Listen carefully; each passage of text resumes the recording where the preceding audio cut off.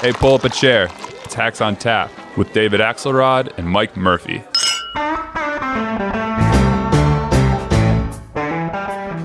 In one voice, our nation must condemn racism, bigotry, and white supremacy.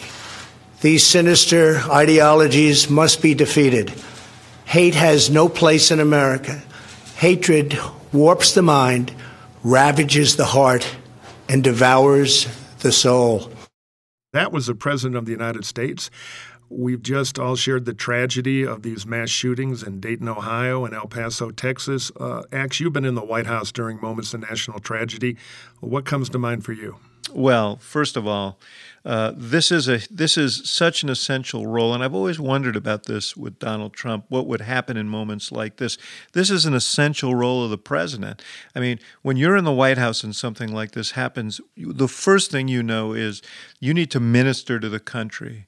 You need to speak to people who are shaken, grief-stricken, and play a kind of ministerial role here. And they tried to do that with these remarks. You could hear that. And he did his little riff about hate has no place, hate this, hate that. What he didn't say is, but hate sure motivates the base. And that's the fundamental problem that they have. He is not positioned to be the healer. He's doing the things that you would do. You would go to the cities where these tragedies happen. You would try and offer solace to the victims. But how do you go, as he is today, to El Paso and offer solace to people who have heard you? He was just in El Paso a few months ago, demonizing immigrants, calling the city one of the unsafest cities. It is one of the safest cities, and creating the kind of stereotype that is central to his political project. So the fundamental tension of the Trump presidency has all come to the fore here. He's trying to do what presidents are expected to do, but it just doesn't come naturally and flies in the face of his fundamental political strategy. Yeah, I think the staff is trying to follow the rule book, but he can't do it because he doesn't see the presidency that way. Everything to him is transactional and narcissistic. His people get rewarded no matter who they are or what they do. The opponent gets vilified. When the President of the United States, with the most powerful pulpit in the world, says invasion, that is not a small term. And again, and in 2000, targeted digital ads to his supporters, exhorting them to storm the ramparts. We saw it last fall in the lead up to the midterm elections. The caravan is coming. And what happened after that? We saw the shooting in Pittsburgh at the synagogue, in which, once again, the shooter cited this incursion of immigrants at the border, this invasion of immigrants, as a motivation for his shooting. What was missing, Mike, from his statement, and I don't think he's capable of it, and I don't think any of his supporters will allow for it, is that the President of the United States does bear some responsibility for this. And if he could in any way, and you know it's not within his range, if he could in any way say, you know what, we all have to tone down our rhetoric, and I'm going to take that to heart, imagine what an impact that would have. It is not within his range to do that. No, it's totally not. He is a prisoner of all his character defects. His biggest problem, and I just don't think it's teachable to him, is that, as you know, in the American system, the president is not only the head of the government, it's the head of state, like the Queen of England. And so you have two jobs. One, you get to fight over the price of cheese every day and the budget and all that. But you also are the head of state, so you are supposed to protect and represent the values of our democracy and all this stuff. He sees it through a small prism of him and transactionalism. So he is not built for it. So then we have what we had, which is the staff will get somebody to write a speech. He'll read it off a teleprompter. Very few people will believe it because, one, it's more eloquent than he is, and everybody knows his authentic voice or the unfiltered tweets where most of the trouble occurs. Yeah, he's a self-hating hater. As he did, he'll revert to a bad tweet after he struggles through the language about hatred and all the poetry that somebody writes for him. So it's dysfunctional on a core level. And I think the political question is, are we going to reach a tipping point where people just had it with this, with a president, regardless of ideology, who just can't be a president. Yeah, it's crass but it's what we do is we need to evaluate what impact this might have. I feel so deeply for the victims and their families, and I don't want to in any way cheapen the moment by talking about politics, but it does raise the question: is it a tipping point? Are there voters who are going to decide this next election, and just as they decided the midterm elections, who decide that whatever his positions are on issues, this element of Donald Trump is not something they can tolerate? And Joe Biden spoke to that moment on Monday night. Rarely does TV interviews. Went out and did one on Monday night, and this is what he had to say about Trump in this moment. Everybody knows who Donald Trump is. We gotta let them know who we are, man. Even his supporters know who he is. They have no illusions about the basic fundamental character traits. I think sometimes he thinks that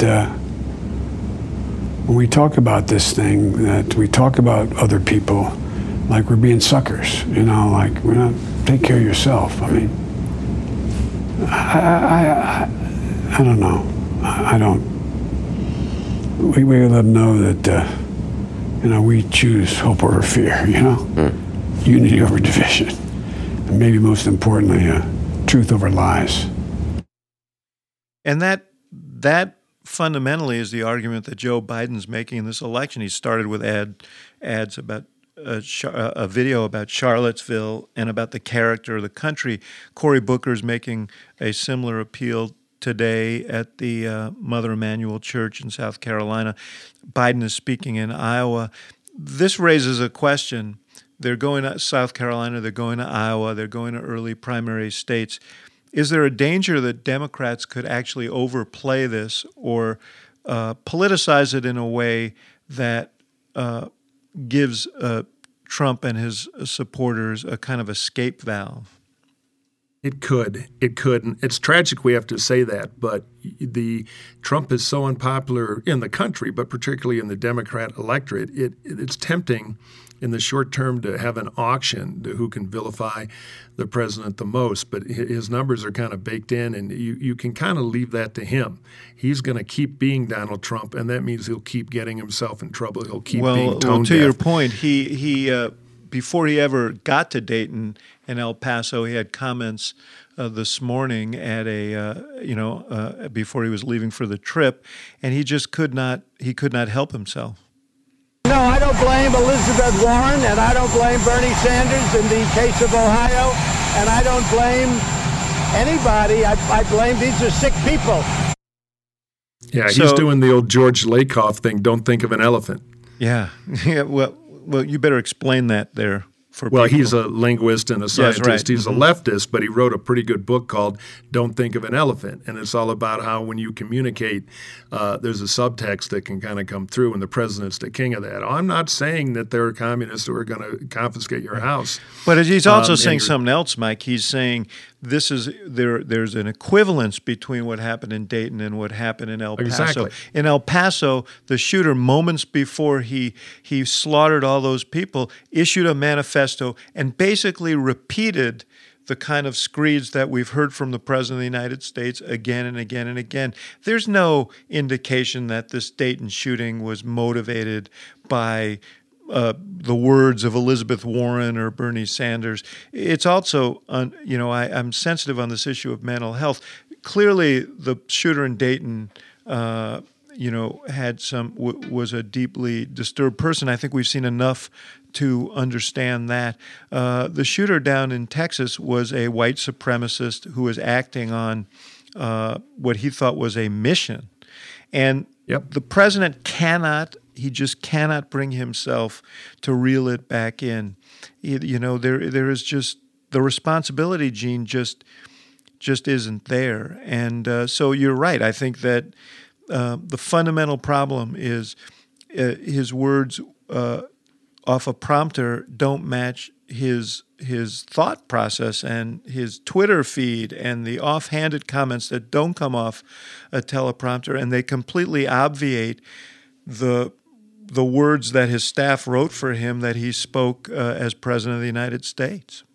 Yeah, there's no fixing Trump. He's unfit. He's always been unfit. He's proven he's unfit. And so if I were a Democrat thinking about beating him, this would remind me of how high a cause that is, and it would turn me into a ruthless pragmatist about who we nominate.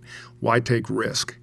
He's got to go. There was one other thing I wanted to listen to. Beto O'Rourke, El Paso's his home community. And he clearly, and I think very genuinely, feels passionately about this and about what has been done to the country in terms of polarization. But he kind of, I don't know if you'd say lost it, but he made his views very clear in an interaction with the reporters.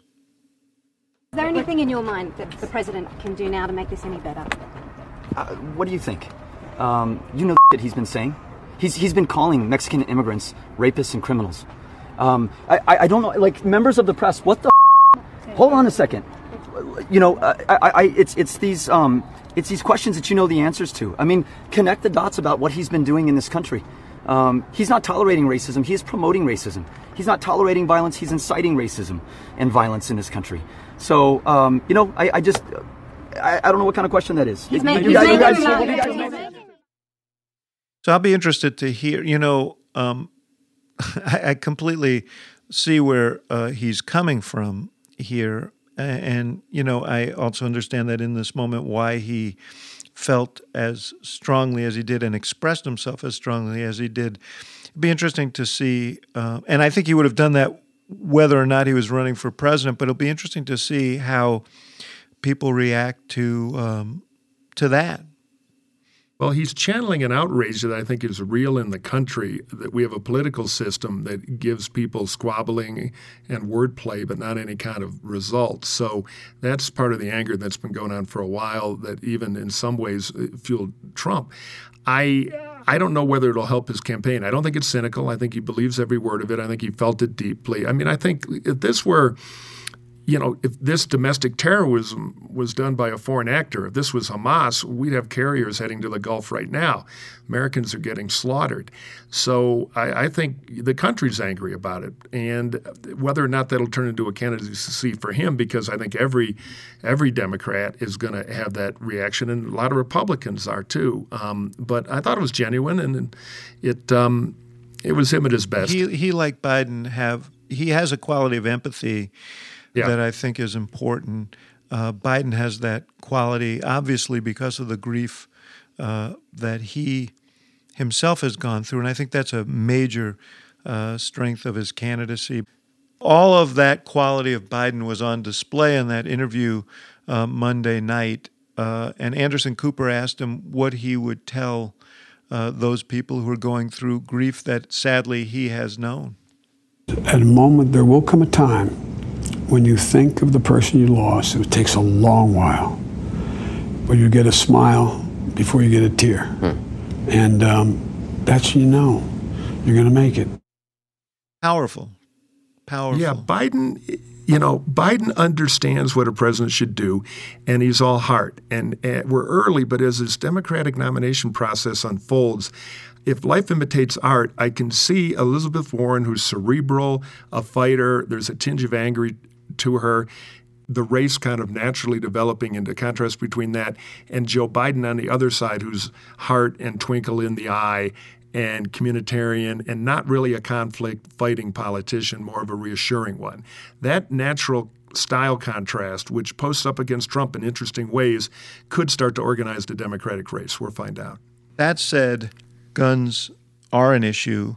Now here, Murphy is a guy who knows something about the politics of guns. Steve Israel was probably the leading proponent in Congress for gun control in his 16 years there. And as he's written about in his book, his novel, Big Guns, and in an op-ed piece the other day, didn't get very far. Steve, good to be with you.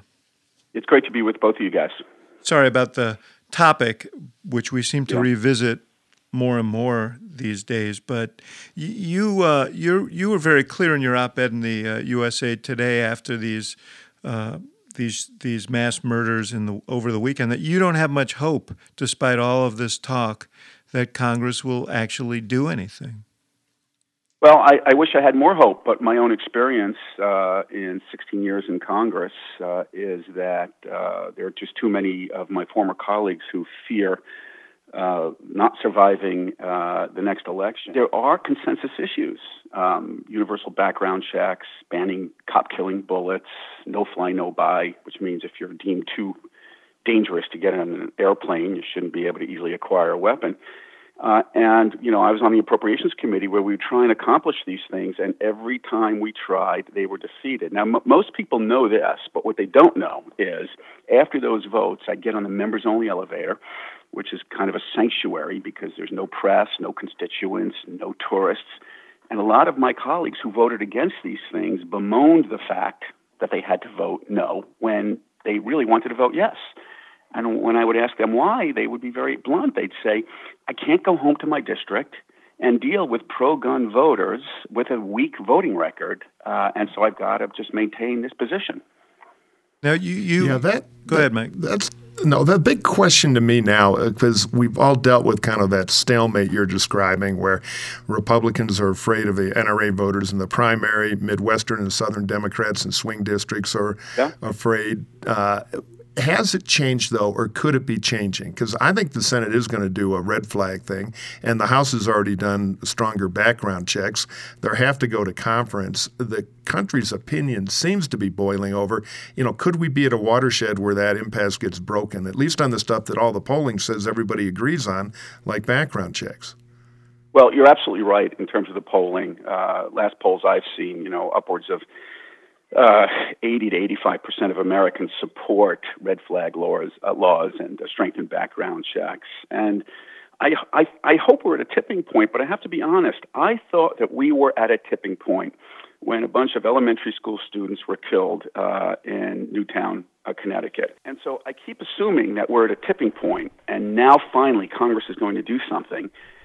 And they find a way out of these things. The real tragedy of this is, Michael, exactly what you said, that the majority of members of Congress, in my view, and the majority of the American people support these common sense, common ground issues. It's just going to take Democrats and Republicans to go back home and face down a potential primary or face down opposition from pro-gun voters. And just one other thing on this topic, and you guys know this better than anybody that I know, it's all about voter intensity. So, pro-gun voters, my experience is, having chaired the Democratic Congressional Campaign Committee, if you are against any compromise on guns, then that is the one issue you're voting on. And if your member of Congress disappoints you, you don't forgive that member of Congress. But if you are for these things, if you're a voter who is for these things, and your member of Congress disappoints you, but is with you on other things, you'll forgive your member of Congress. Yeah. So the intensity has to increase among voters who want something done. Murphy, did you do when you were doing your evil ways over there? Did you do pro-gun ads? I'm trying to remember, in the 90s, Clinton, there was a temporary assault weapon ban. Yeah, for 10 years. And that was the big Democratic issue, particularly in states that were more gun control friendly. I remember in New Jersey on the Whitman race, a lot of ads attacking her for not being for enough of an assault weapon ban. I mean, I think part of what happened back then, and I probably did ads in various Senate campaigns Clinton thought stuff. he lost the Congress on that issue. 94. Yeah. Yeah, and there's some evidence, but the thing about background checks, why I think it could be the camel's nose under the tent, is I've seen polling even among NRA rank and file members overwhelmingly in support of it. And the NRA is weakened right now. They're in many ways a business about raising money and enriching some of the people around it, and they're fighting each other over that money now. So if there's ever a window to get a more comprehensive background check thing done, it might be now. Now, that said, it doesn't solve all the problems. But I can see a deal to at least make a step forward in the next 2 months. Steve, wouldn't Donald Trump provide cover if he were willing to embrace, say, the Toomey Manchin background check bill in the Senate? Well, I mean, couldn't he give them all cover? Yeah. He could, and I think a lot of my former colleagues who I've talked to over the past several days, part of their calculation is, I don't want to go out on a limb and support background checks and then get a nasty tweet from Trump that I'm anti-gun. Right. And so the one person who is just indispensable in getting us to some compromise on background checks is the President of the United States. If he were to say that he's for it, I think he'll bring a lot of Republicans with him. By the way, he did say that he was considering it right after the shootings and then kind of backed off. After the last set of shootings. Yes, correct. Yeah. He said, no, he taunted Toomey and Manchin and said they were afraid of the NRA. And then he met with the NRA the day after, and he completely pulled his horns in.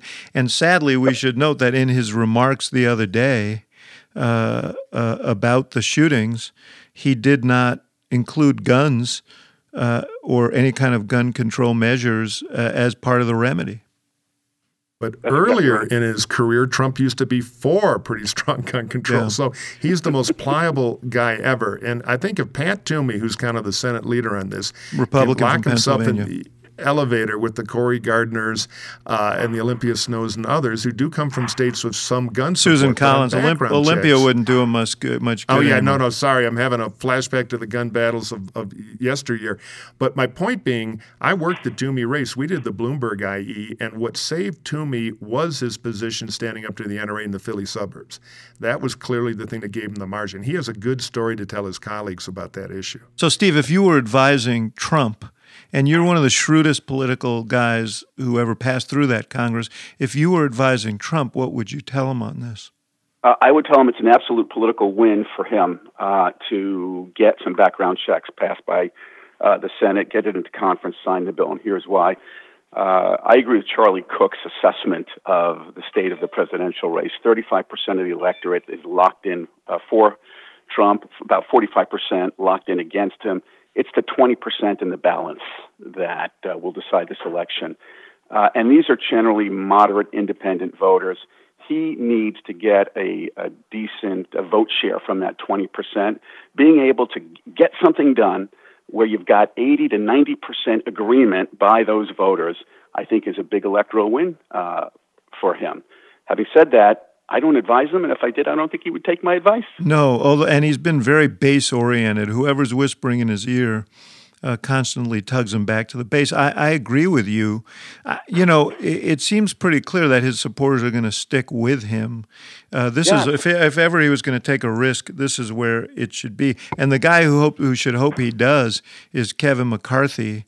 Because he has no chance to win any of these suburban seats back if this issue is unaddressed. Real quick, since we have you on the issue of the House, a majority of members now support impeachment. You were very close and continue to be close to Speaker Pelosi. She is not in the impeachment camp. What's your sense of this issue, and can she resist? Can she run the clock out? Should she run the clock out on this issue? Well, of course, she makes her assessments based in real time and a variety of factors. She wants to know how a decision is going to affect not just the presidential election, but retaining the Democratic majority in the House, how it's going to affect, vulnerable members. Bottom line is this. She's sensitive to the fact that she's got 41 Democrats who are in districts that flipped from Republicans. She's got 33 Democrats in districts that Donald Trump won. Impeachment right now isn't playing favorably in those districts. She's going to wait until there is more consensus, maybe solidified public opinion on impeachment in those districts. And then if she's satisfied on that, she'll move to other criteria and lead her caucus. And if that doesn't come together there? Then I think you're going to see a continuation of this kind of inquiry.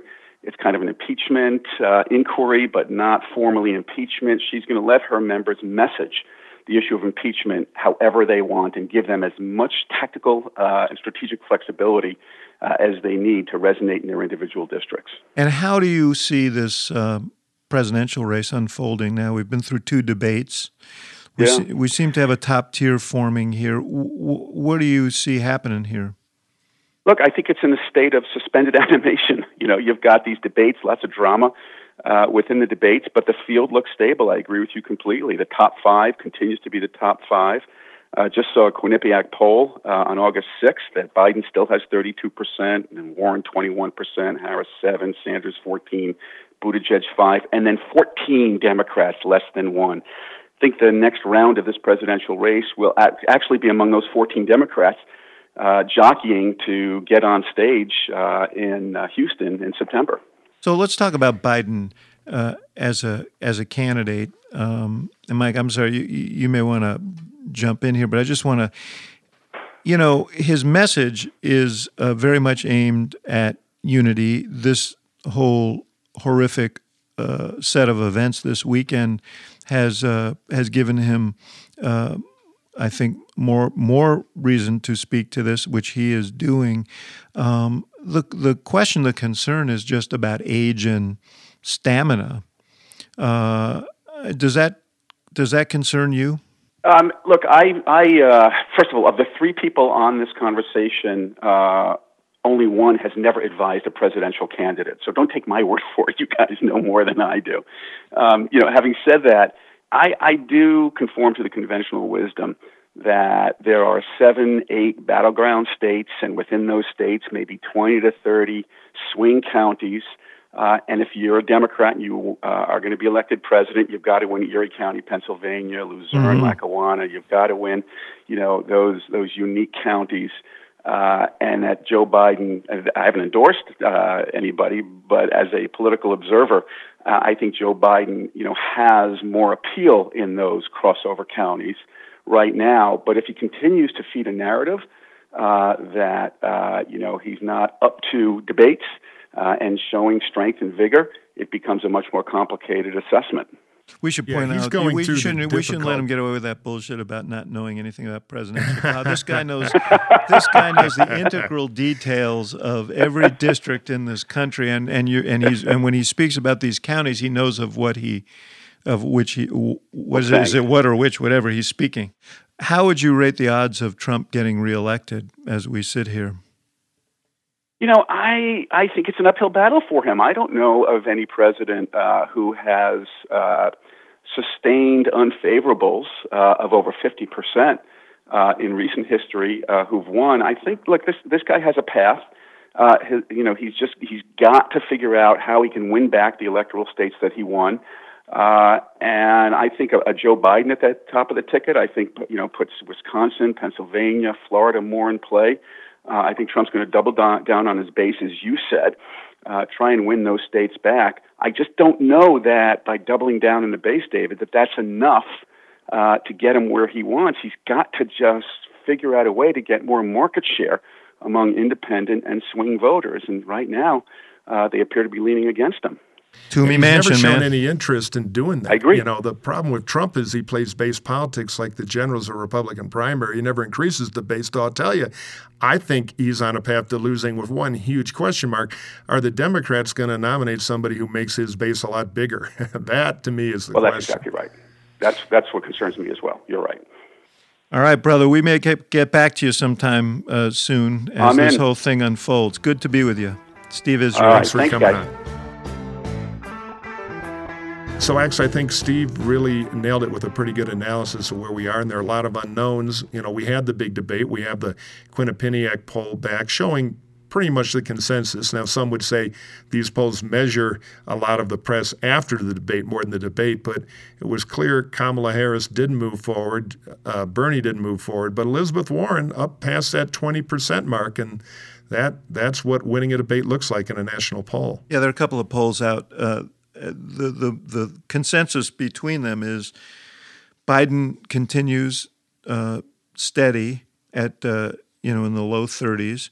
Elizabeth Warren has moved up, and Kamala Harris has moved down. The stunning thing about the Quinnipiac poll was that she had been, after the first debate, up around 20.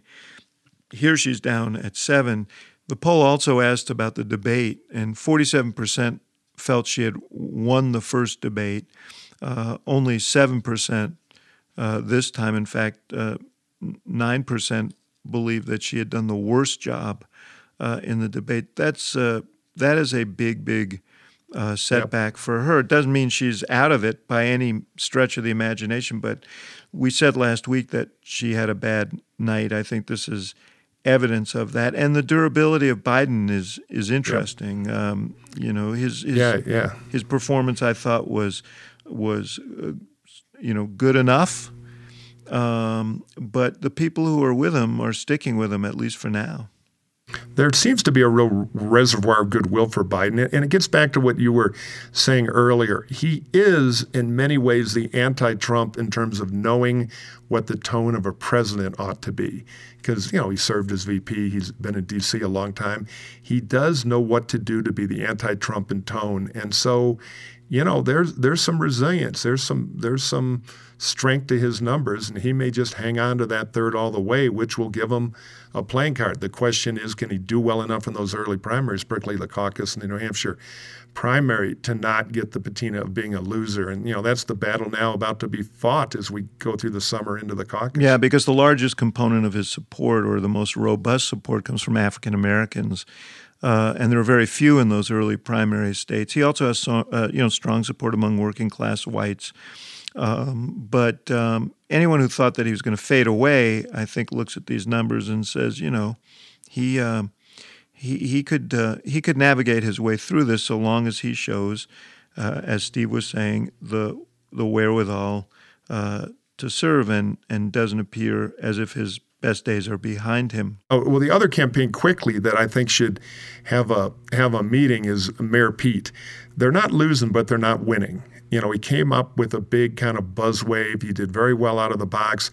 And now he's kind of stuck in neutral. And I think they may need to shift gears, a little sharper focus on some stuff. Of course, he's got the early state strategy where he's doing pretty well. But, he's becoming, it's like the top 3 2/2 now with him and Kamala, and I think they need to change it up a little. Well, Pete has to choose a lane. He hasn't. Yeah.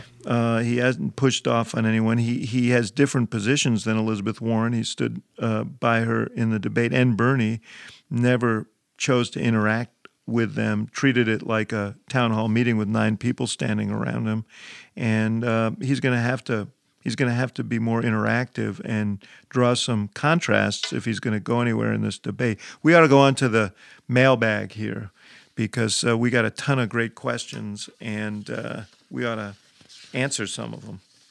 And if you have a mailbag question, I'll do the commercial now. Just send them to us at hacksontap@gmail.com. That's hacksontap@gmail.com. Okay, what's our first question? Lisa says, and I think this is directed at you, Mike Murphy, given the number of Republican elective office holders who have opted not to run for re-election and, like Representative Will Hurd, have cited dismay with Trump, how probable is it that Hurd and others will attempt to form a conservative third party before the 2024 elections? Extremely unlikely. I mean, it is true, if to use a dated reference for some of our older pop culturally aware listeners, if Trump were the amazing Kreskin and could allegedly read minds and he walked through the Republican conference, he'd get the shakes. They, behind the scenes, particularly in the Senate, but also in big swatches of the House, have a lot of contempt for him, particularly some of the members who've been there a while, or some of the young kind of reform conservatives like Will Hurd. I had a good phone conversation with my old friend Mark Sanford the other day about all this, what it's like in the caucus, and it is true, and a lot of them are saying, enough, and they're throwing in the towel, which again weakens our political hand, but I can't blame them. But to Lisa's point, I think that they're waiting out the storm here. They know that one way or another Trump will be gone. It'll either be in 2020 or 2024, and they're looking to rebuild after he's gone. I don't think the notion that they're going to start a separate party is nearly as likely as that they're going to fight it out after he's gone and try and reclaim the Republican Party from the Trumpists. Yeah, I agree with that. And, the older guys don't like being in the minority. They've been chairman, and it's just not worth the war. And the younger guys are waiting for the rubble to try to rebuild and play in the long game. I totally agree. This is a great one from Jeremy, and I got this in the airport the other day. Jeremy wants to know how you feel about the character actor portraying you on the Showtime series about Roger Ailes, The Loudest Voice. Frankly, I was a little disappointed, Jeremy. I was rooting for George Clooney, Brad Pitt, someone who looked and sounded more like me. And somehow they got a swarthy guy with a mustache who looked like a marginally sleazy political consultant. And it just so didn't match my self-image. But some of the conversation was somewhat familiar. I did have some meetings with Roger Ailes. Francine asked how accurate the portrayal of Ailes and my conversations with him were. We did have some heated conversations during the Obama years about how Fox was treating him. I knew Roger Ailes for 30 years because he was an opposing consultant in one of the campaigns in which I was working. So we talked like a couple of guys who had been on the battlefield before, and I was pretty blunt with him, and he was pretty blunt with me. In terms of the portrayal of him, you would know Mike better. You know Roger. Well, you knew Roger. Yeah, I agree with you. They needed a taller actor. I don't know if they could have afforded Brad Pitt, but and he probably wouldn't have taken a pay cut for the honor of playing you. But I watch it. I know you. It didn't really ring. And I knew Roger. Roger gave me and Alex Castellanos an early break in '88 when he put us on the Bush presidential team. I remember this memorable night driving around New York with him in a white limousine when he was trying to sell me what was left of his political consulting practice because he was going into television. And Larry McCarthy, who was Roger's right hand for years, we saw each other recently and talked about the movie, and we were both. And Larry really knew him.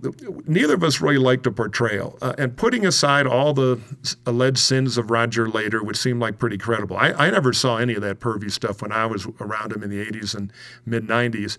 And you remember, he came across as a fast-talking, snappy, very funny producer, kind of old school. And so the glowering Russell Crowe performance, while a powerful performance, doesn't ring the bell to me as the Ailes I knew, who was kind of snappy, eyes darting, a little bit of a mischievous grin, not the kind of satanic figure of overwhelming evil. Now, that said, I spent, from mid-2005 on, more or less hiding from Roger, who would summon me to go see him at Fox. And I knew I would probably, if I showed up, have an enjoyable conversation about politics, which I also had. He was a great consultant. Yeah. But I'd also get the offer you can't refuse from The Godfather, come on over to Fox, which I didn't want to do.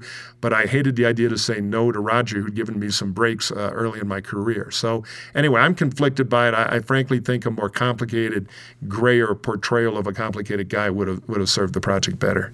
Here's a good one from Patrick. Given the fact that everyone, i.e. you guys, got 2016 completely wrong, all right, thank you, Patrick, isn't there a chance you are mistaken about how supposedly unpopular the single-payer issue will be for Elizabeth Warren in the swing states? What do you think, Axe? You know, I'm chastened by Patrick's admonition about 2016, but I'd say a few things about this. One is, the research is pretty persuasive here that people do not respond well to the notion. They like the idea of being able to buy into Medicare. They don't like the idea of eliminating private insurance. And I think that it is a potential vulnerability. But I think the whole Democratic Party is kind of missing the boat because everything I see and everything I hear when I talk to civilians is that the real issue is the cost of health care. And, they're not doing a good enough job of linking these issues and talking about this as a way of reducing health care costs. And, I feel like we're off on a kind of tangent here that isn't really speaking to the reality of people's lives in the way it should. Elizabeth Warren has used it as a way to flay the insurance companies. And that's central to her theme, but I don't know that it's central to the concerns of people who are trying to pay their health care bills. Yeah, when people complain about the high cost of gas, you don't necessarily want to try to ask them how to build a complicated refinery. Democrats come up to me all the time in L.A. where I live and say, who are you for? You hate Trump. Who are you for? And I say, I don't know, but my advice, don't take risk. Get the risk out of it. Let the country fire Trump. And it strikes me single payer is risky.